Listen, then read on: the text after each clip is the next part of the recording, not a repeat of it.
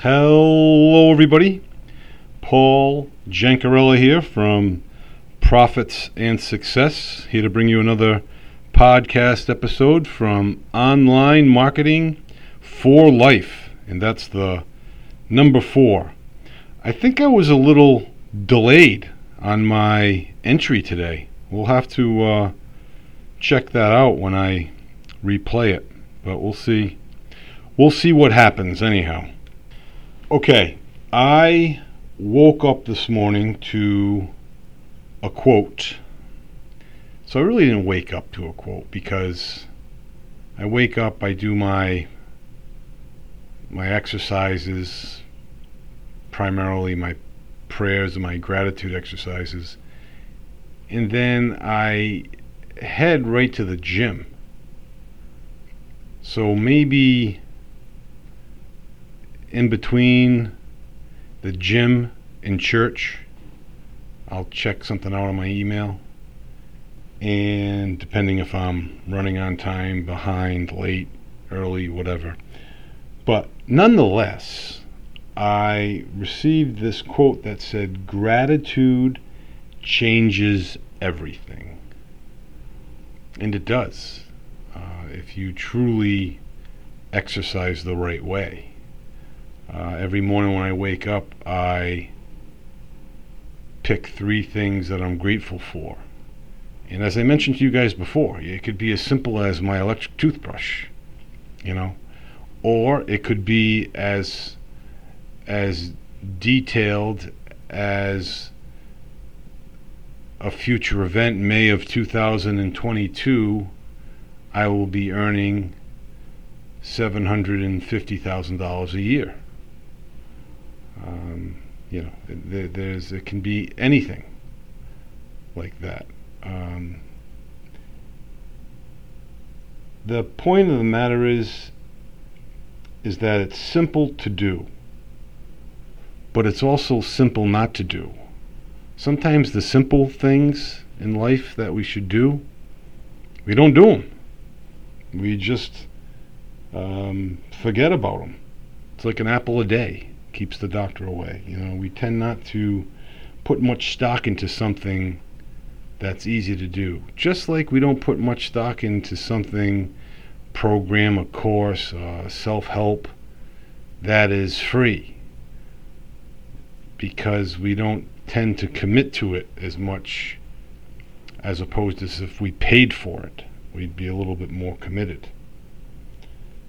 Practice gratitude at least twice daily. As I mentioned, in the morning and also at night. What are 3 things that you were thankful for that particular day?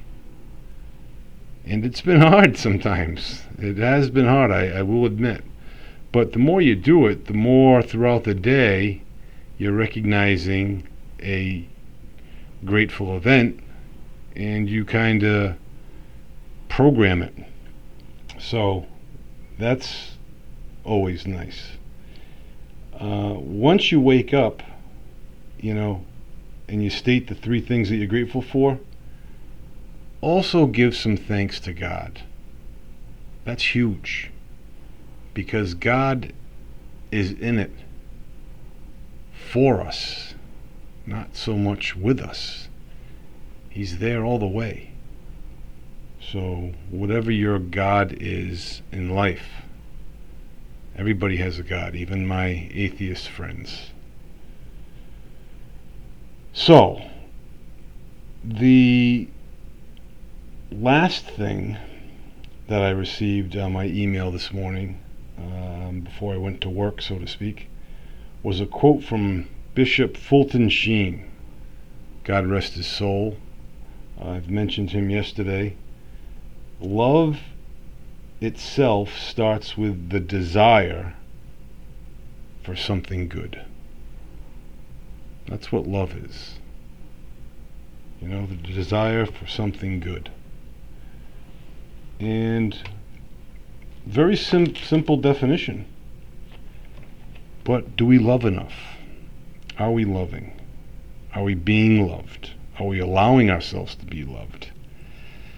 Love is a huge, huge virtue that if we can grasp a hold of it, we will really extend our relationship with our goals, for sure. And we will grab them right away. But my wife is kind of going through a tough time. The puppy, as cute as he is driving her crazy.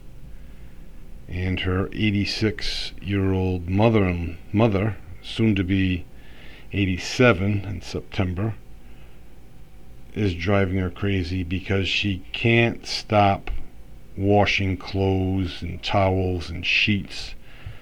So she took my middle child's sheets to wash. He wasn't home, and she didn't notice a full 8.5 by 11 sheet of notebook paper, and she washed it, and paper got all over the washer. Then she went to dry it, and halfway through she noticed all the paper flying around.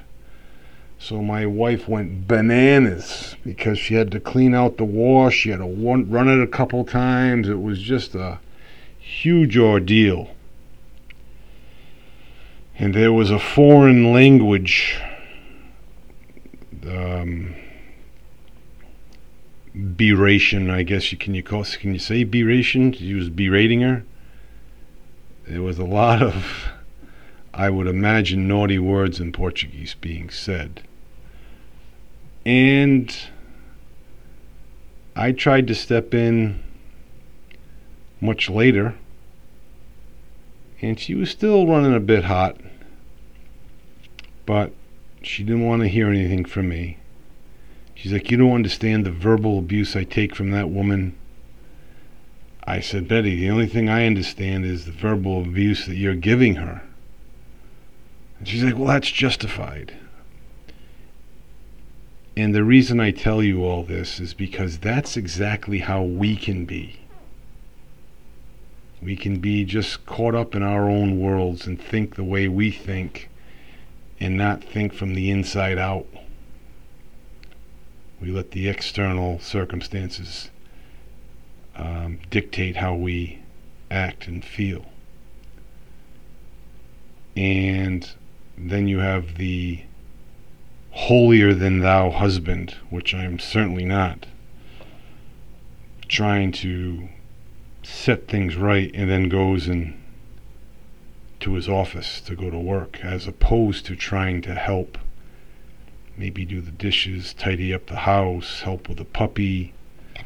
So I'm just as much to blame as well, and it's important to recognize that as well.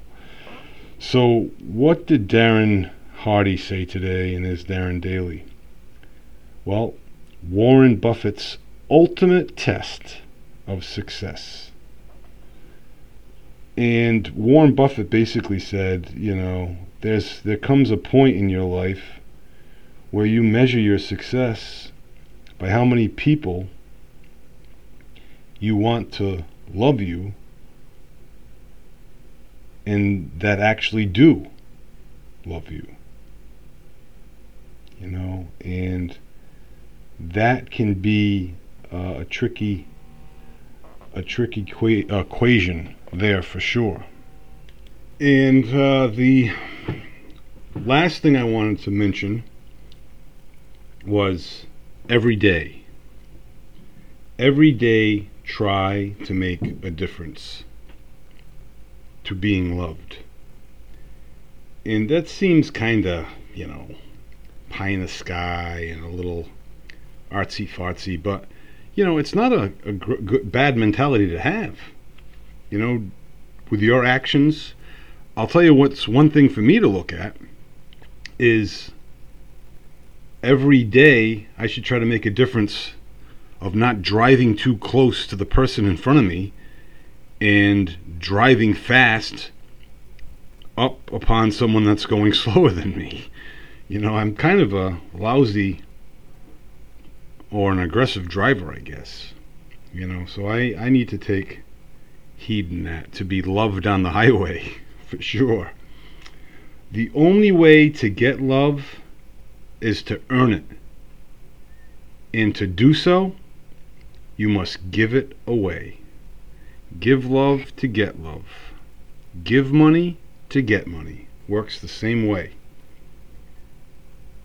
It's great to be loved, but how many people did you love? Or do you love? We all like the pat on the back, but how many backs do we pat? Spread the love before it's too late. And you can interpret that in any way that you'd like. I had to pause the podcast around 9 minutes and 40 seconds or so because the shed that I ordered was being delivered an hour early,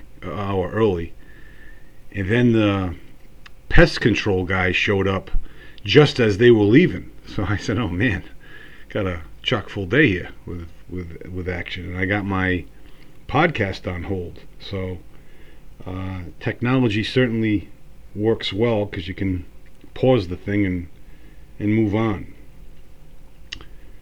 The other piece that I read was, be proud of your scars, not your wounds, but each one holds a lifetime worth of lessons. And I think I make the correlation there with my mental health, with my mental disorder that I was diagnosed with back in 2018, bipolar 1. And that was very difficult for me to swallow. And it probably took all of, 2 years to get a handle on it. And to get a handle on it was part of the routine that I do in the morning and at night. You want to have a healthy mindset. You have to work at it, study it, and practice it, and tweak it, and figure out what's going wrong, what's working right. Keep doing that, and it's a routine, so to speak. But it's much more easier to share your scars than it is to share your wounds. I made the mistake of trying to discuss my bipolar, not so much too early, but when I still didn't really have a handle on it, and thinking that I did. And it just opens it up again, and it doesn't really heal. When it's scarred, or healed, if you will, it's much easier to talk about, and that may, in turn, help other people, quite frankly. There's a lot of mental health issues out there, and people are not as open as, say, I am to discuss that. So that is an important note. Talk about your scars. People need to hear that. The story I want to share with you today is about the smart worker. There was, I don't know the year, but doesn't really matter.